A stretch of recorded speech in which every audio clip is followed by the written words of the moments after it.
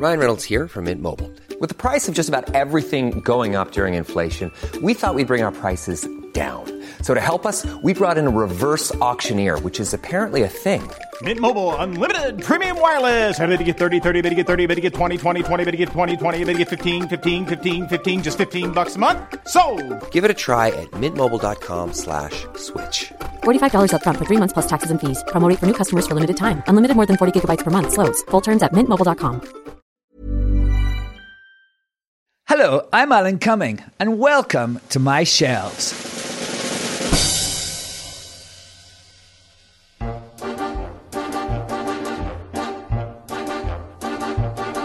My shelves are sort of a museum of my life. I like to keep things from my travels that are, to me anyway, the very essence of the experiences I've had. Sort of portals, if you will, to a specific time and place. And the inspiration for stories and memories and musings.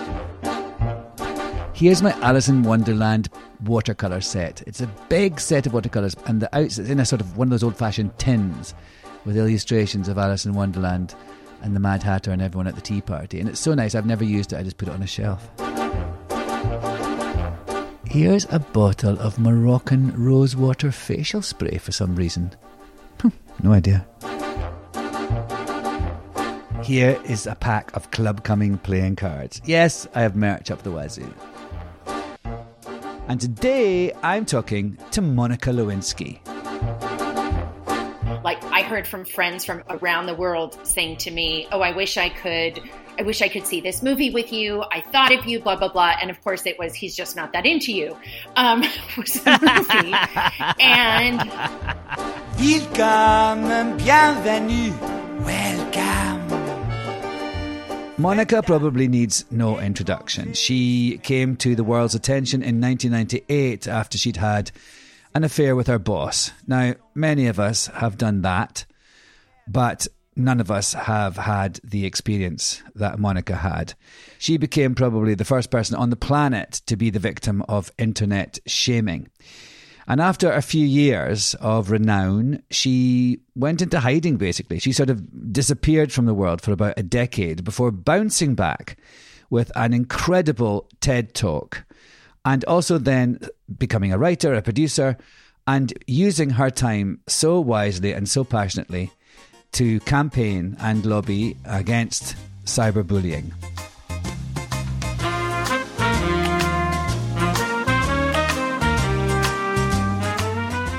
Hi, Miss Monikers. Hi, Alan. Hi, my love. How are you doing? I'm really good today, actually. I feel really good. How about you? Pretty good. Yes, it's a nice spring day and always lovely to talk to you. And yeah. I have, can you hear this? I can. It's do you know what it is? I think so. Is it also this? Can you hear that? No. No. Is it your bracelet? Oh, no, it's not my bracelet. Oh. We have to talk about okay. that. All right, because I put mine on. I you had did? 3 and I put them on. Yeah, I was trying to shake them like your keys. Remember the keys? Oh. Shake ring the them keys bells. Ring the bells. Exactly. Same thing. No, shake the keys, ring the bells. Duh. Liza. No, we'll talk about the bracelet in a minute. That's good. But no, this is an award. It's an award, Monica. It's a glass sort of, it's like a glass square that's curved, if you can imagine such a thing. Ladies and gentlemen, those who don't define as others. And the Creative Coalition, TV Guide and TV Insider gave it to me. It's a television advocacy award for my work on behalf of charitable and LGBT social causes at a ceremony in Los Angeles in 2015. And the reason that I am talking about it is because it's on my shelves, and the person who presented me with this award is none other than Miss Monica Lewinsky. Do you remember that night? I do, of course. I was both equal parts so excited for you and honored to be asked to present it to you, and nervous. So because it was sort of in my early days of your coming back into the world. Coming back out. Exactly. Yeah. Human being to the public versus just my small group. I remember it was so hot in that. It was in a sort of a tent at the what's that hotel called? God, I forgot about that. I think I thought my spray tan was going to melt off, like start dripping down my legs. Yeah. Oh, I was sweating like a pig. And it was that hotel. I can't remember the name of the hotel, but you said, I remember you said, when you went up to give me the thing, you said, I know you're all thinking, what the hell is Monica Lewinsky doing here?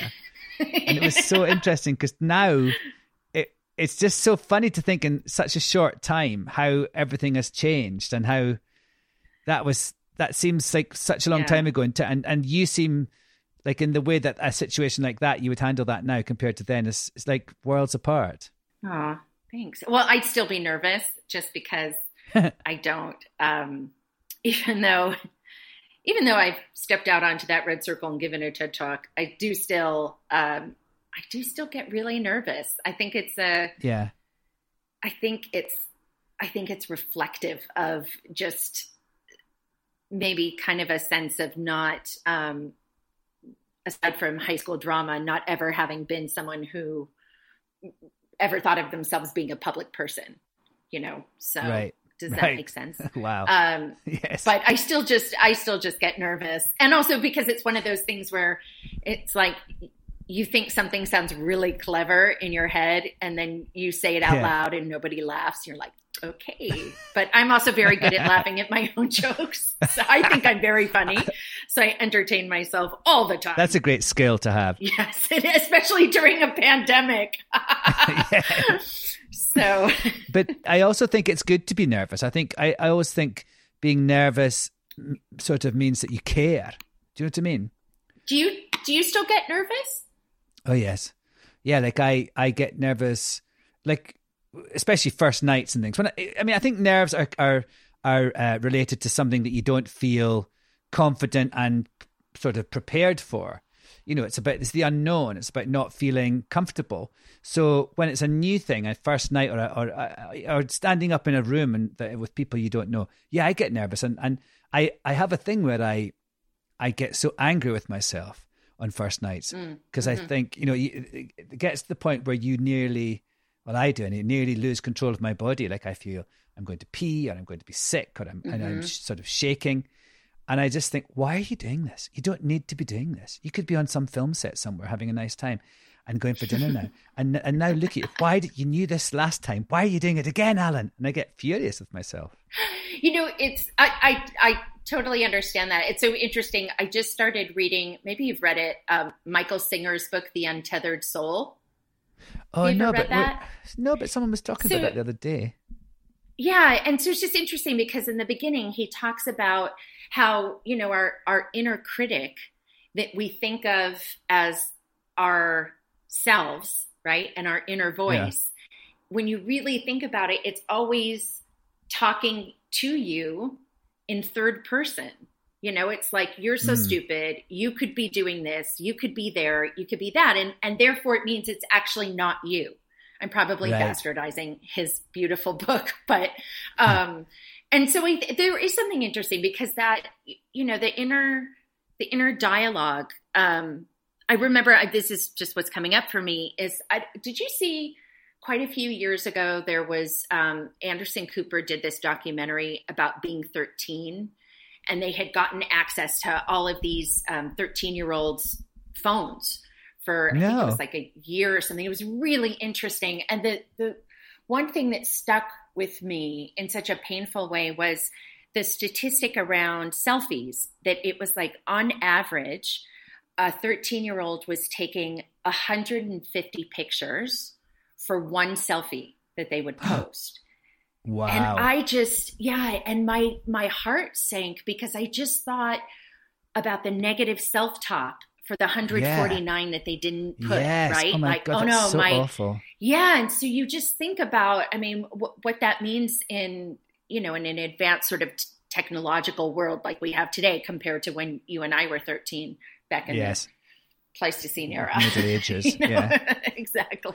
Remember that play I did, Elle, when I played the Pope, the Jean Genet play? Yes! I was just, why was I did I tag you in something on Twitter with that? Because it came up God, it also came up for me recently. I think I still have the postcard thing from it with your tushy. With my tushy With now, your cute little tushy.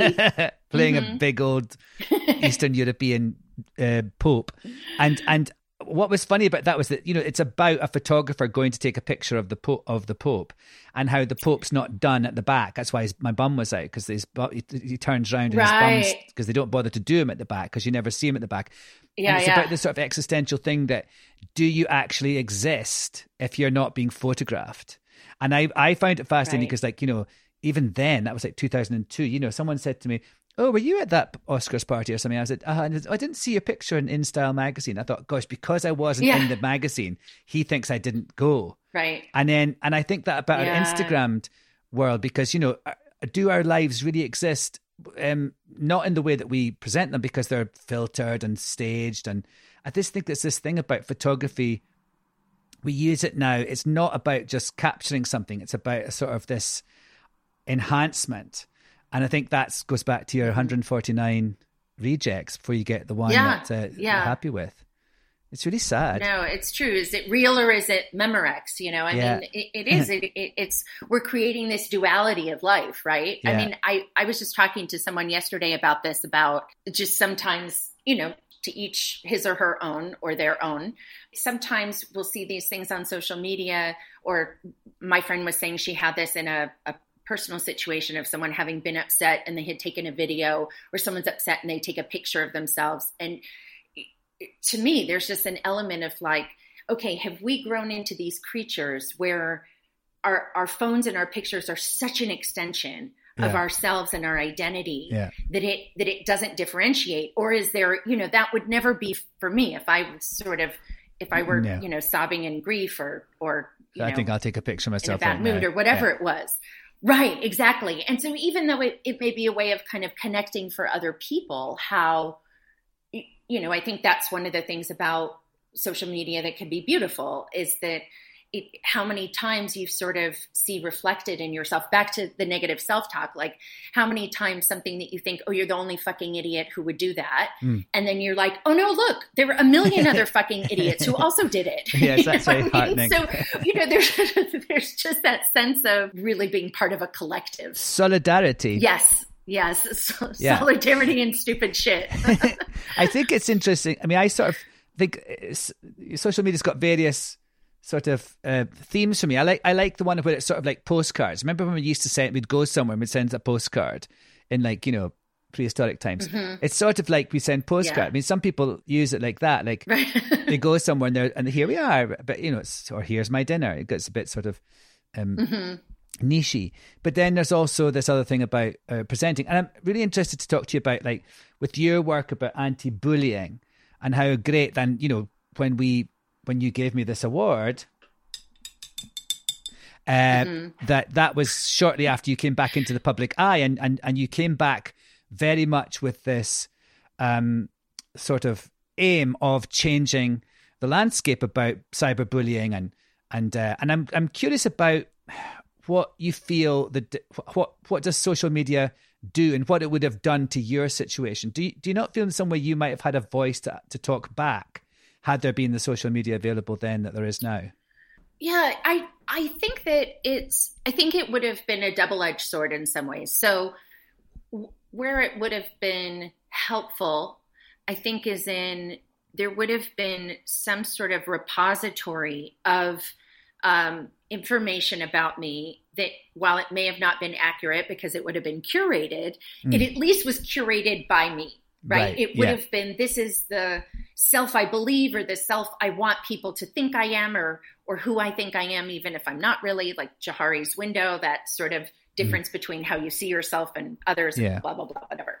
But I think I think in that way that it's kind of, imagine, when things happen now, when an unknown person becomes known in a very fast way now, the first thing people do is go to look at their social media. Right. Who are they? What have they been saying? What do they like? What are those things? So in that way, it both would have, possibly fleshed me out a little bit more as a human being in terms of who I really was. But also I think it might have added a bit of dimensionality, irrespective of what the things were that I liked, that I just would have been anchored for people as human a little bit more. Like a real person. Of course, there are a million other ways, right? It would have been awful. I can't even imagine all the accounts that would have been opened. And, it was bad enough seeing jokes and things on late night shows or posted on the internet in a single thing. It wasn't something that there weren't likes at the time, right? Or retweets. So that, we didn't have a commodification for how far your shame was being spread. Yeah. And in a way, I mean, I don't know if commodification is the right word there, but I think it's kind good. of more a statistic in a way. Yeah. Yeah. We'll stick with it. Yeah, do it. But in my situation, what also might have been challenge. I mean, obviously it would have still been challenging for myriad reasons, but right. I think the other thing in terms of having a voice, because I was in this legal quagmire, I don't think I would have been able to say anything publicly. You weren't allowed to. That's right, because you had a gag order. Right. I wasn't allowed to. Yeah. Mm-hmm. First it was from my lawyer, and then once I got immunity, I wasn't allowed to say anything publicly. Ah, right. Had to give up my First Amendment right to get immunity. Wow. So, how long though? It was. Let's see. I got it in 1998, and it wasn't until I think it was when Bill left office, and then they were kind of. The investigation was considered quote unquote closed. So that was 2001. Oh, right. So I had to get permission. Yeah. So if I was going to, at first it was if I was going to do anything. And then it was if I was going to do anything where I was talking about what had happened. But right. I think eventually it sort of eased. Yes. It's so funny because I watched your TED Talk again last night. So it's still so moving and stunning. And I was saying to someone, that years ago, the first time we met, for instance, and we were in 2000, and we were at a party and we went for dinner, and we were in a booth. And I remember it was at the height of just the world just being crazy, and you're at the center of this crazy storm. And I remember people putting their hands over the banquette to touch you, to touch your hair and things like that whilst we were eating. And just leaving the restaurant was just, insane, like being with Elvis or I don't know, So, exactly. In his bloated years. No. Monica, that's silly. I know. Bada bing. I'm sorry. It's interesting. I think but for a handful of those kinds of things, I think I just blocked them out. There was just you're saying that. I'm now vaguely remembering that. And, and that it has happened of people sort of tugging on my hair. Is it real? Yeah. I had forgotten about that. Yeah, it was really intense. And I mean, don't you do that in some ways? Yes, I was going to say, I mean, yes, I sort of, when I have friends come over to stay in New York and they come out and about with me, they're like, wow, is this what your life's like every day? And I go, oh, yes, it is. I just, you just deal with it. Go, hello, how are you? Or, are people just coming up to you all the time? But that was on a different scale altogether. Yes. And the thought behind it was different too. Yes. It was just kind of morbid curiosity and sort of weird. I mean, there was nothing like it, but it made me feel very protective of you and very, just seeing someone, and that was just when we were just getting to know each other, seeing someone having to go through that and, just getting in and out of a car, and several times, I remember once in LA we were out and it was just bonkers. And you said to me things like, oh, you go first because they'll try and get a picture up my skirt if I leave to get out of the car. Remember all that? Absolutely horrible. But what I think is interesting is that cut to, now when we go out to dinner, people come over or would reach over the banquette and say, Monica, your TED Talk was so moving. And and I think it's such an incredible sort of journey to have known you for so long and see this change has happened. And I'm so proud of you for everything you've done in that way.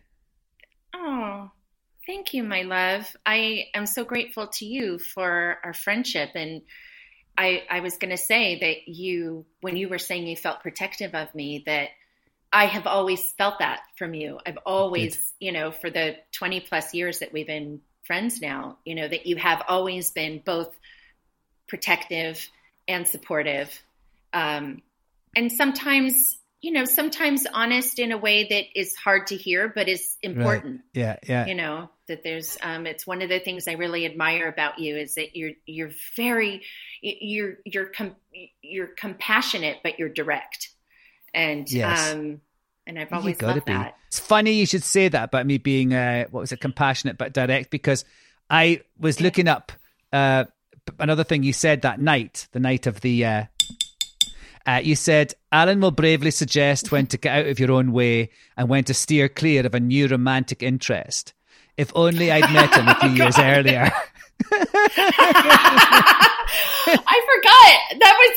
I told you That's I'm really funny, No, I know you're funny. And it says, the article, it's on the wrap, and it says, Lewinsky cracks, landing big with the joke. See, you got a huge laugh. Bada bing. I should have been a comedian. Yeah, I should have. It's funny because I was, I don't know why I was right. I was emailing with somebody a few months ago, and I was up in Davis. Like, remember there was sort of this small period in the fall where it was like a little bit safe. Oh, well, you've been on the East Coast in New York. No, in California though. I know what you meant. Yeah. So I went up north to see, I think you've met her, Catherine. She's my best friend from college. Yes. And so I went to see her and her family in Davis, and then one of my other best friends, Sandra, in Carmel. And Catherine, and I was emailing somebody. I was like, oh yeah, I was with Catherine. And I was talking about how when I heard from friends from around the world saying to me, oh, I wish I could see this movie with you. I thought of you, blah, blah, blah. And of course it was, He's Just Not That Into You, was the movie. And hilarious. And I was saying about Catherine, that Catherine she has a certain tone of voice, like a dog voice for me when it comes to me talking about my romantic mishaps of like, she'll be like, Monica. She just says, Monica, in this way that it's like, it just says everything. You want to go to your that basket. A 20-year history, the 20-year history will encompass of like, oh, again, really? You didn't really say that, It's like, I did. It's what I felt. I have emotional Tourette's, so. I love emotional Tourette's. That's really good.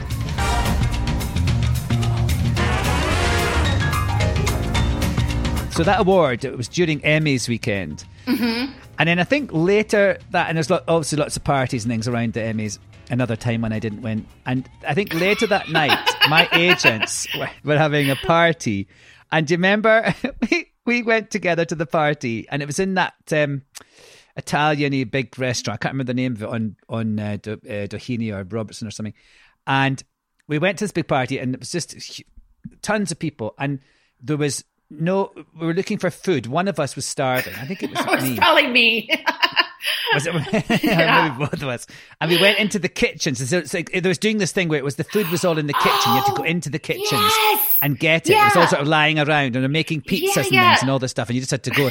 It was all sort of like, a sort of a immersive party. It was just so annoying. Whatever happened to people with trays of things? And we went into the kitchen. They were finished doing all the stuff. They'd finished it because we went there late. And I was like, oh God. And it said, but there was these baguettes in a sort of basket. And I said, could I just have this baguette? They were like, well, I suppose so. So I took a baguette, and we went, and I remember you went to the loo, and I said, I'll go to the bar.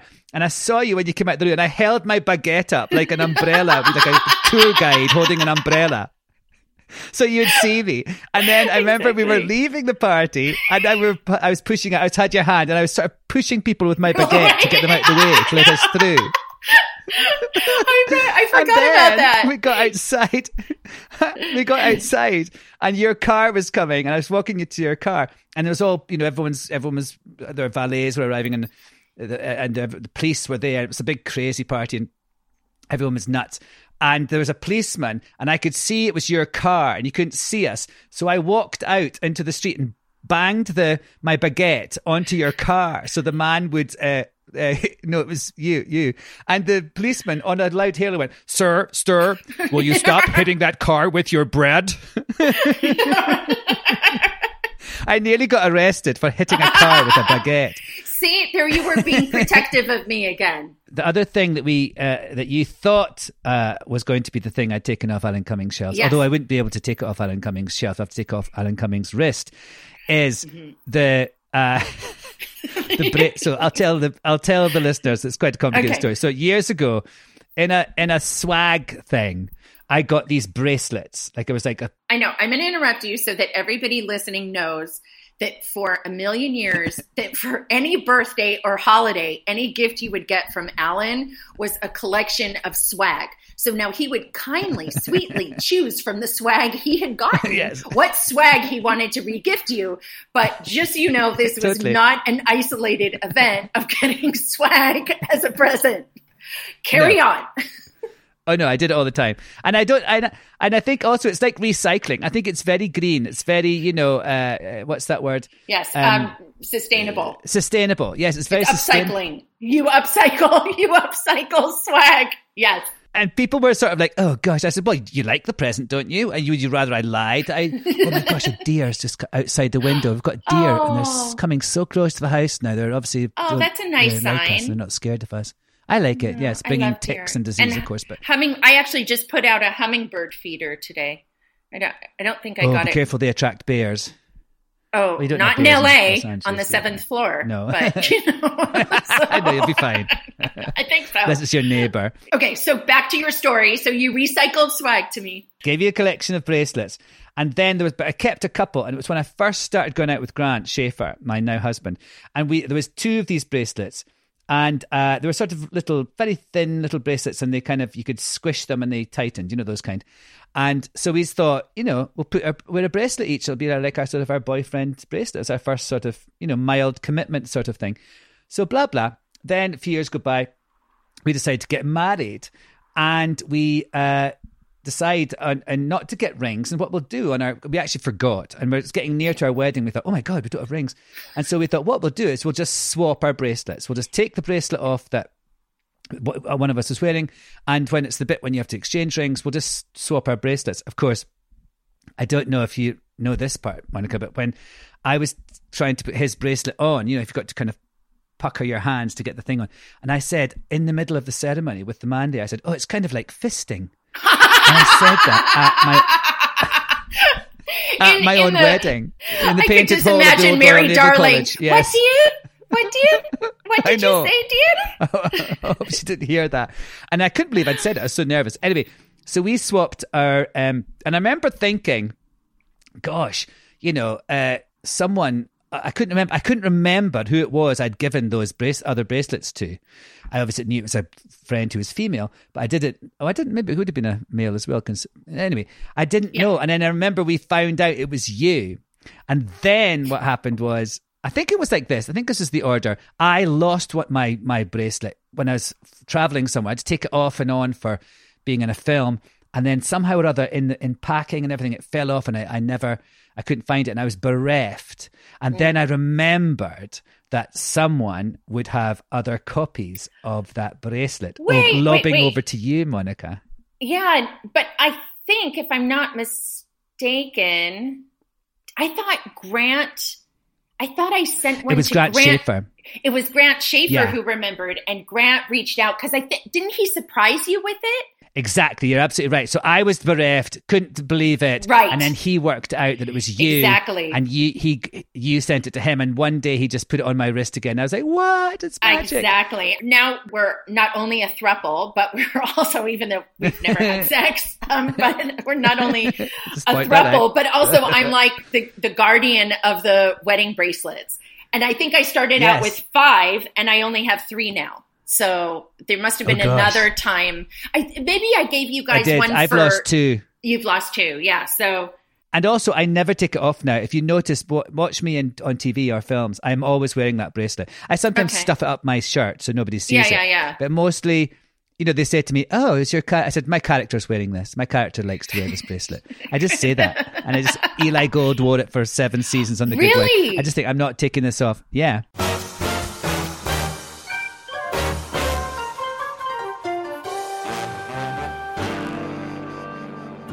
Hello there, this is my friend Joe. Hi. Now, Joe plays rugby for England. Yeah, what's your point? Come on. Well, Joe presents a podcast, and it's my firm belief that you should listen to it. Very interesting. And here's why. Because it's not actually a rugby podcast, because, well, let's face it, there's billions of them already. No. It's about you, the listener, and the jobs you do. If you're a teacher, an astronaut, a tree surgeon, or a chef, then we've got loads of questions for you. The Joe Marler Show. Because everyone is interesting if you ask the right questions. That's a great line. That is a very good line from you, Tom. Thank you, Joe. You want to find it? Search for The Joe Marler Show in your podcast app. Because everyone is interesting if you ask the right questions.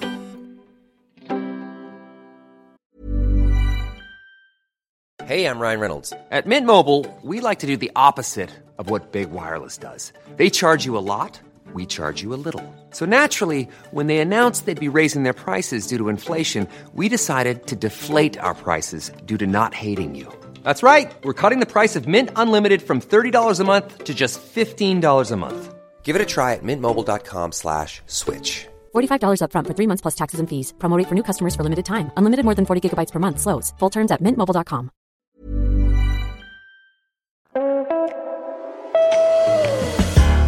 Oh my gosh, we should do. Wait, let me think, because there's some sort of. There's probably like a really interesting, cool internet thingy you could do with that. You know, isn't that what people like? Like all the different times I've worn it. Yes. It's like there's a thing on Instagram I saw called Alan Cumming's neck, and it's just pictures of my neck. Oh my God. Isn't that weird? Oh my God, are you serious? Seriously. I'm going to follow it. Look at it.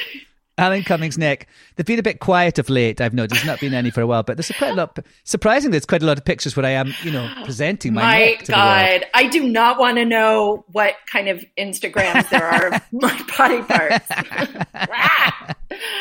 Oh my gosh.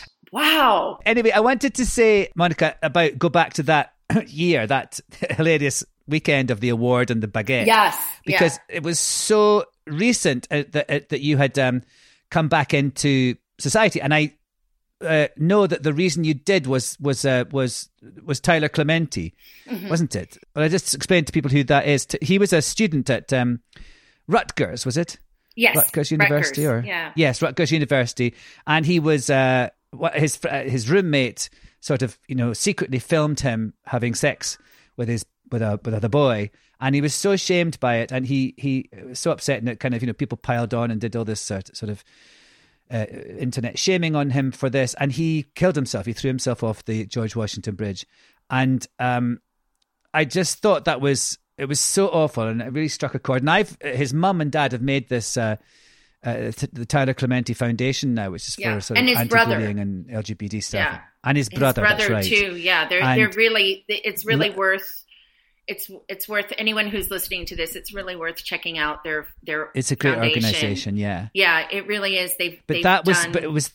Was you felt there was, because your mum felt so many resonances with you and him when it happened. Well, I think what it was not so much about comparing, Tyler to me, but I think what it was this moment for me where my mom was so upset. And, my mom, Alan. I love your mom. She loves you too. She's, president of your fan club. I do. Although there are some other well-known people I know, and she also likes them too, and says she's their president. But I think you're the first one. So, oh, good.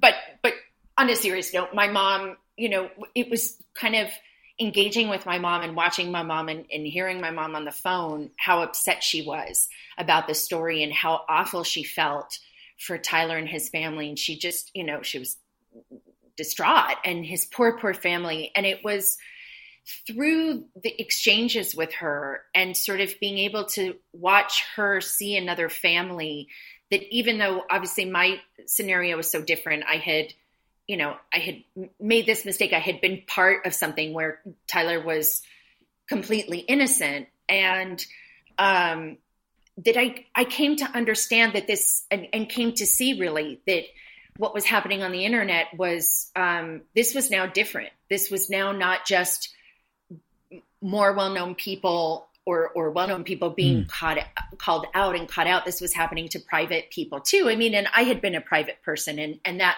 of course, was where, so much of my empathy came from, of this, being made into public meat on the internet, being made fun of. And so I think that was... And now it can happen there's peer pressure as well now. Everyone can do it who's all around you. Yeah. So I was really, I think that it for me, it just kind of woke me up and really recontextualized, woke me up in seeing what had happened to me a little bit differently, and really seeing the landscape of the online world through a different prism than I had been looking at it. Yeah. And it just kind of seemed like, well, maybe I should dip my toe in the water and see if I can be helpful. Even if I end up just being a poster child of, this was one of the most humiliated women in the world and she survived it, so you can too. Even if it was something as base level as that, seeing how much pain and fear still lived in my mom from that time period. It just, I mean, who wouldn't stop to think, well, maybe I can do something, maybe I can be useful. So, but even from then, that was 2010, it was from 2010, my Vanity Fair essay wasn't until 2014. And so there were a number of, I don't want to say wrong turns, because they all led to the right place. So, but a number of detours that, yes. And they ended up being, I'm grateful really to everybody, even where there was friction in that period. I'm grateful because I ended up with incredible editors who knew how to push me, who knew how to help my writing sing, and Graydon, so to have that essay in Vanity Fair and to have had Graydon at the time be... Yes, Graydon Carter is the editor of Vanity Fair. He was. Well, now it's Radhika Jones, but he was editor at the time, and for Graydon to give me the space to be the one to reclaim my narrative, it made a world of difference that I was presenting myself how it was coming from me. There was no filter. Yeah. It wasn't through the prism of someone walking in saying, well, I met Monica at a blah, blah, blah, and she was sitting on a red sofa with a this and the that. There's something holding different. A baguette. Even exactly. Now, Alan.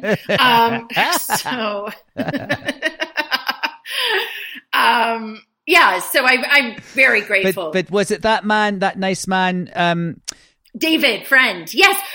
David French. Which you connected me to, see? That's so fascinating, because he came to me, David French writes for Vanity Fair and stuff. And he was a producer on the MLK JFK documentary that was just That's out right. this past year. An amazing documentary. Yeah, incredible. And he was writing a book about sexuality in the 90s and wanted to talk to me about cabaret and, what that was like and everything. And so I spoke to him, and he said, he mentioned you. And so I came to you and said, I wonder if you'd like to talk to this man. I know it's a subject that's maybe not what you want to talk about, but he seems really cool. And, and you did. And we're both in his book. And then that was and that was your connection to Vanity Fair. Yeah. So even books about sexuality in the 90s. Yeah. Well, yes. So that was in that route that became that. I mean, I had a history with Vanity Fair from two different ways of having sort of been photographed by Herb Ritts in '98 for the magazine. But then, beautiful pictures. I remember those. Thank you. So there were those pictures, but then also a really wonderful guy named Mike Hogan, he keeps getting promoted. So I don't know I think he's head of all of digital at Vanity Fair, but he's been there. He and I that was another route. He and I met volunteering for New York Cares in the early 2000s. And so good. It was great. There were these amazing kids up in a transition home at the Jenny Clark House. And so we would take them to the library and help kids get library cards and read with them and work on their reading. And so he and I got to be friendly there. So that I had sort of, it was always all roads lead to Vanity Fair in a way. The Vanity Fair Hall of Fame in 1998. We were both in it. There's like Monica, Tom Hanks and Steven Spielberg, Tom Wolfe, John Glenn, the astronaut, Sean Puffy Combs, me, a peregrine falcon, wow. Prudence Bushnell, who was the American ambassador to Kenya, all these, Sarah Michelle Gellar and these sort of TV youth stars, Ty Warner, the creator of Beanie Babies, Steve Jobs, you may have heard of him, Cameron Diaz, Ben Stiller, and Jeff Bezos. And Sammy Sosa, who was the baseball, right? Wasn't he baseball? Baseball. Yes! Oh my God, look how cool I look. Look at you. And we were like the 20 people who changed the world in 1998. Isn't that hilarious? Oh my gosh, we should have a reunion dinner. That would be pretty interesting. That would be a riot. I know. and you know what I remember? Because I looked it up. All of us have just got one picture. And Per Britt shot me actually. And he shot me like a fawn, like a little like Pan. I had like hooves and ears and a little lyre, and I was lying. And I remember I came on the set and there was like a forest, and I was these funny nails and my ears anyway. And I said, and there was a tree trunk. I said, should I sit against the tree trunk, Herb? And he went, no, Alan, lie down. That means we'll guarantee 2 pages. Herb was amazing. He was, oh my gosh. I loved him. He had the biggest, and he did, biggest but you heart. had 2 pictures. Yeah. You had 2 pictures. You were the only person who had 2 pictures out of the whole thing. Yes. But I loved him. He was such a sweetheart. Oh, he was such a love.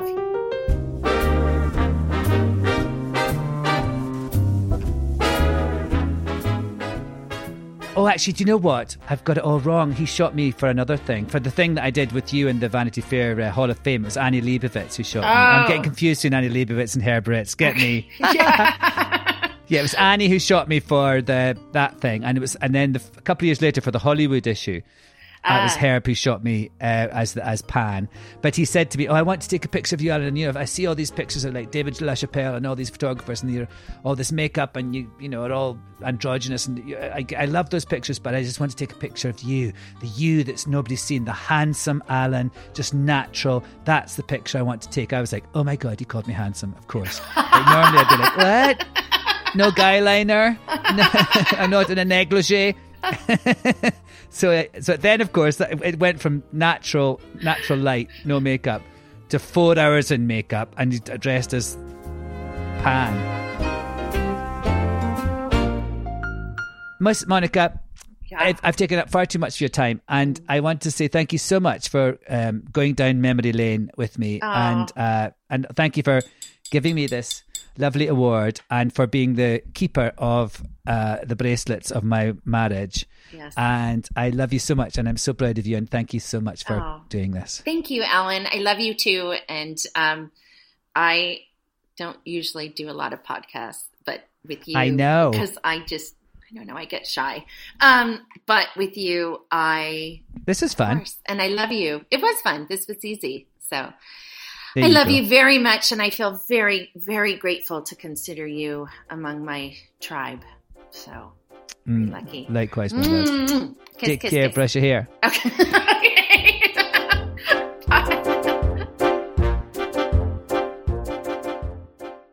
Alan Cumming Shelves is hosted by me, Alan Cumming, and produced by the lovely Jack Claremont. We are part of the Acast Creator Network and the Crowd Network too. We just love networks. Another Crowd Network podcast to check out is Unaccountable. It's a podcast fighting for police accountability in the United States. It's a podcast that tells the stories of innocent people who've been killed by the police, just like George Floyd, but also people like Mohammed Muhaimin, Shacey House, and Carrie Illich. And so many more you haven't heard about, but you really should have. The stories can be difficult to listen to, but this could be the most important podcast you'll ever hear. It's a podcast fighting for change, and we need to join that fight. Just search for Unaccountable in your podcast app now.